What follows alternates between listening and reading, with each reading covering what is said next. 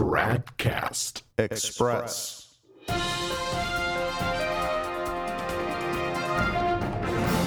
Tradcast Express, it's Tuesday, May 18th, 2021. Athanasius Schneider is an auxiliary Novus Ordo bishop in Astana, Kazakhstan, famous for weighing in on a lot of issues outside his actual assigned territory, such as Germany, for instance. You may have heard that the German Novus Ordo hierarchy is so liberal and so far to the left that they've threatened to begin, and some have already begun, publicly blessing same-sex couples in open defiance of the Vatican, which has forbidden the practice.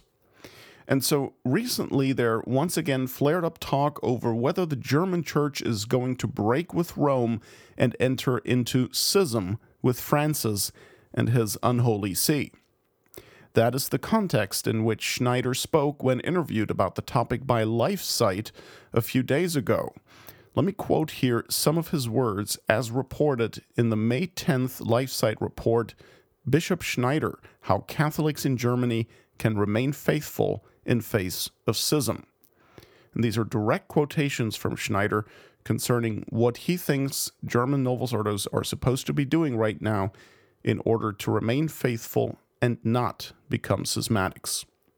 Quote, "Firstly, they should self-assuredly and joyfully confess the fullness of the Catholic faith, which they know from the Catechism and from the ever-valid documents of the Magisterium of the Church.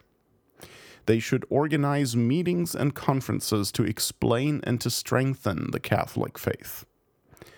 All those who still want to live the fullness of the Catholic faith should unite together, pushing away some existing differences between them, which are substantially of a secondary character in view of the ongoing massive apostasy from the Catholic faith in Germany." Unquote. There's more, he said, but this is enough for our purposes. First, notice how he cleverly speaks of the ever-valid documents of the Magisterium, which he means in a restrictive sense because he believes that some documents of the Magisterium are not ever valid, such as Francis' Amoris Laetitia, for example, which Schneider has said teaches the joy of adultery. Second, his references to the fullness of the Catholic faith are actually misleading because that phraseology suggests that the Catholic faith exists in elements and that one can be a Catholic while rejecting some of them, which of course is false. In 1914, Pope Benedict XV stated in his encyclical Ad Beatissimi No. 24, quote, "Such is the nature of Catholicism that it does not admit of more or less, but must be held as a whole or as a whole rejected." Unquote. So you cannot be more or less Catholic. You can only either be Catholic or not be Catholic. Now, that binary doesn't work for Schneider because then he would have to acknowledge that, from his perspective, a great many of the Novus Ordo bishops are not Catholics, including Francis, not to mention the laity. Third, Schneider speaks of an ongoing massive apostasy from the Catholic faith in Germany. Now, on that he is correct, of course, but then why is he trying to prevent schism? If so many of the clergy and laity in the Novus Ordo Church in Germany are apostates, who cares about them being schismatics? All apostates are already schismatics by definition, because while schism consists of separating yourself from the Pope or the other members of the Church, apostasy means you're giving up the religion altogether. And if you've given up the entire religion, why then obviously you've also separated yourself from the Pope and the other members of the Church. Lastly, there is one essential element missing from Schneider's advice. Did you notice it? Can you guess what it might be? If he's trying to help Catholics remain faithful and avoid schism, what is the most obvious piece of advice he should give? To remain loyal to the Pope. It is so telling that that is the one thing Schneider does not tell them to do. And why do you think that is? Why is he not encouraging his co-religionists in Germany to remain firmly attached and subject to the man they all believe to be the Pope, namely Jorge Bergoglio, Francis? Well, obviously because Francis himself is a modernist, is not their rule of faith, and is as much of a problem as the very people Schneider is denouncing. So this right here once again shows that although they scream at the top of their lungs how valid of a Pope Francis is, they do not actually recognize him as Pope in practice, because it's not possible. You can't treat him as the rule of faith and still be a Catholic.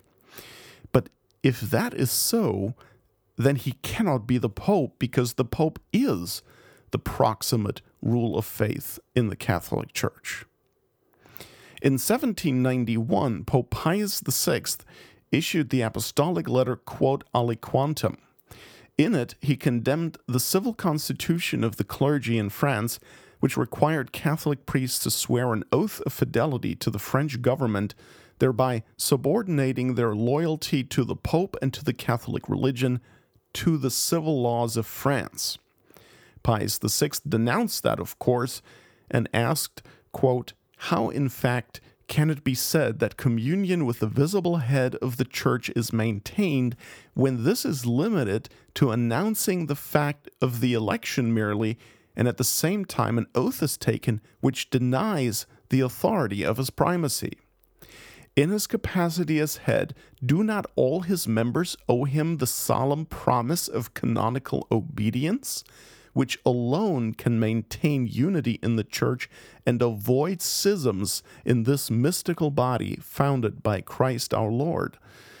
Unquote. And there we have it. What is the antidote to schism? It is remaining in communion with and obedience to the head of the Church, the vicar of Christ. Duh, right? So why is Schneider not mentioning that? If there is a threat of schism in the German Church, then the solution will be to cling firmly to the Pope. And if the bishops separate themselves from the Pope, then one has to separate oneself from those bishops in order to cling to the Pope. Remaining in communion with the Pope at all costs alone would guarantee that one avoids schism. And also heresy, by the way. That is how it works in the real Catholic Church. That is how the papacy was set up by Christ.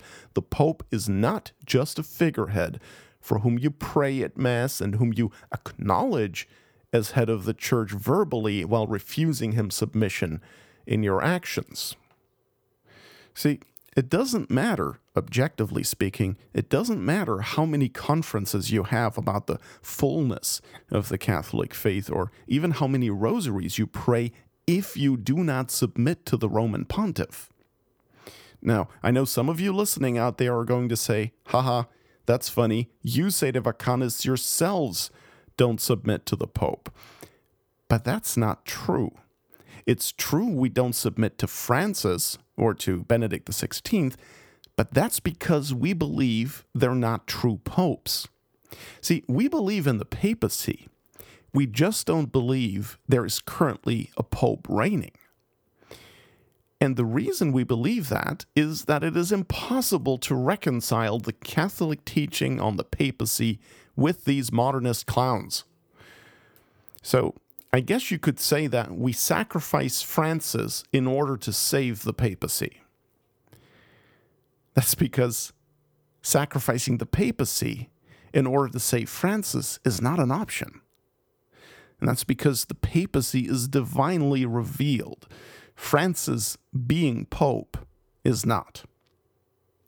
So you see how much of a difference Sedevacantism makes. If you believe Francis is pope and you don't submit to him, you're guilty of schism, at least in a subjective sense. So many people falsely believe that they're on the safe side by saying Francis is pope while not following him. But there's nothing safe about it, because it means you have to deny all those teachings about the papacy being the guarantor of orthodoxy and church unity. In 1873, Pope Pius IX released a phenomenal encyclical letter entitled Quartus Supra, and it reads like a direct condemnation of the Society of St. Pius X. If you can find it at papalencyclicals.net, Quartus Supra is the name, and it's a bit long, but it's very, very much worth it. Here are some of the things that Pius IX says in that document. Quote, "Whoever the Roman pontiff judges to be a schismatic for not expressly admitting and reverencing his power must stop calling himself Catholic. The Catholic Church has always regarded as schismatic those who obstinately oppose the lawful prelates of the Church, and in particular the chief shepherd of all. Every schism fabricates a heresy for itself to justify its withdrawal from the Church. Most men feel that the Church's supreme head and shepherd should decide who are Catholics and who are not," unquote. And so on and so forth. So I think we've done enough here to expose Schneider's curious omission of the obvious and only ultimate solution to the threat of schism. He can't point to submission to Francis as the answer because he himself doesn't really submit to him, and he knows that submitting to him would mean becoming an apostate. There is a way out of this conundrum, though. It begins with sede and ends in vacantism. In other news, new Vatican working group aims to excommunicate mafia members. Vatican News reported on May 10th. Now, that surprises me because I thought Club Francis was the church of inclusion that marginalizes no one. I remember how on November 5th, 2015, Francis said that Christians always include and that it is Pharisees who exclude. And of course, just the other day, on May 3rd, in his message for the World Day of Migrants and Refugees, the false pope said that we need to work on becoming an ever wider we. And now this. On June 21st, 2014, the Frankster even claimed that the mafiosi are not in communion with God. Well, excuse me, but who's he to judge? Besides, that's totally against Vatican II, which says that, quote, "Men who believe in Christ and have been truly baptized are in communion with the Catholic Church, even though this communion is imperfect. And all who have been justified by faith in baptism are members of Christ's body and have a right to be called Christian, and so are correctly accepted as brothers by the children of the Catholic Church," unquote. Both of these statements come from Vatican II's decree Unitatis Ret Integratio, solemnly approved by Paul VI on November 21st, 1964. So come on, Francis, embrace your mafiosi brothers. Be fraternal. Let me tell you, it's amazing how quickly Vatican II goes out the window when applying its theology consistently would become a little too laughable. Oh, and by the way, excommunicating the mafia, that runs totally counter to the principles of Amoris Laetitia. Remember Amoris Laetitia? That was the apostolic exhortation that Francis released in 2016 after 2 synods on the family. In that document, the Jesuit antipope essentially reduces the 6th commandment to a mere suggestion. He basically argues that when God said, "Thou shalt not commit adultery," he really meant, it would be ideal if you didn't put yourself into an irregular situation.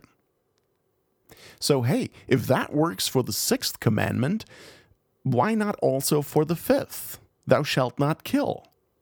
See, instead of rigidly telling the mafia that they're excommunicated, shouldn't he be more welcoming and instead try to emphasize the positive elements in their crime syndicate? You know, things like discipline, loyalty, a sense of honor.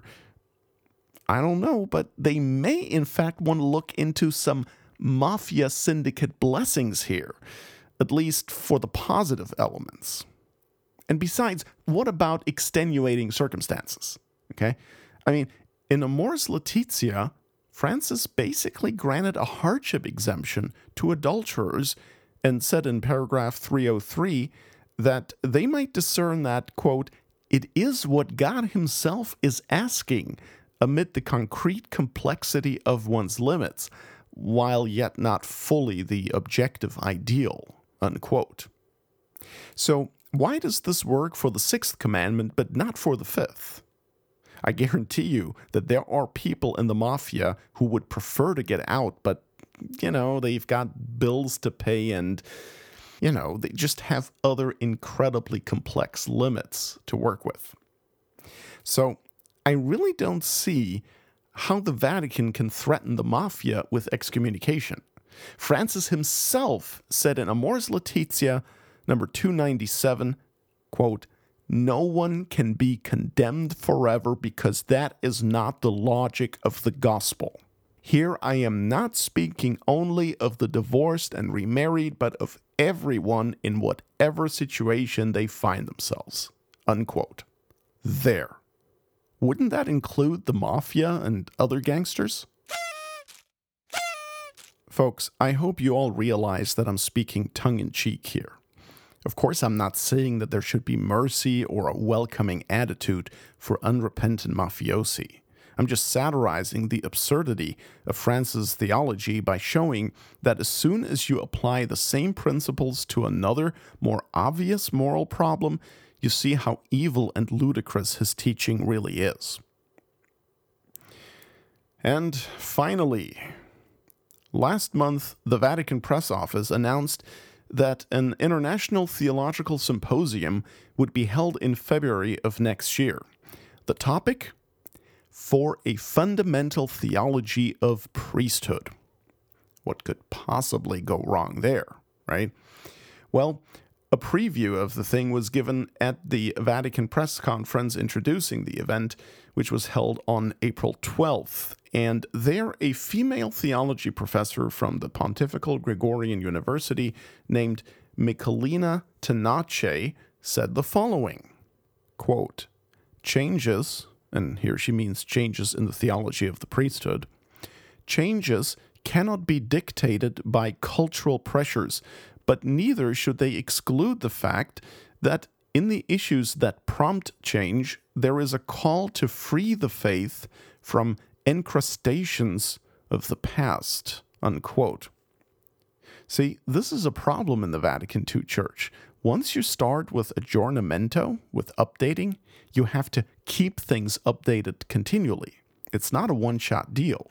It's like updating the operating system on your computer. Windows 95 was great in, 95, but today you're probably not going to run around bragging that your computer's got Windows 95 on it. But fear not, ladies and gentlemen, Professor Tenace's got this.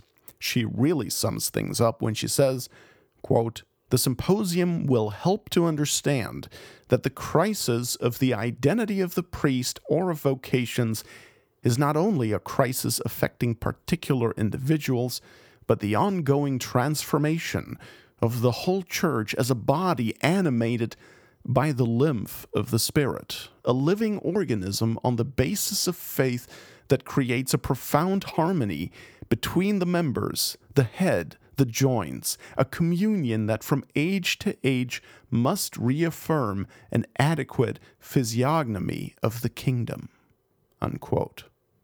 Got it? Tradcast Express is a production of Novus Ordo Watch. Check us out at tradcast.org, and if you like what we're doing, please consider making a tax-deductible contribution at novusordowatch.org/donate.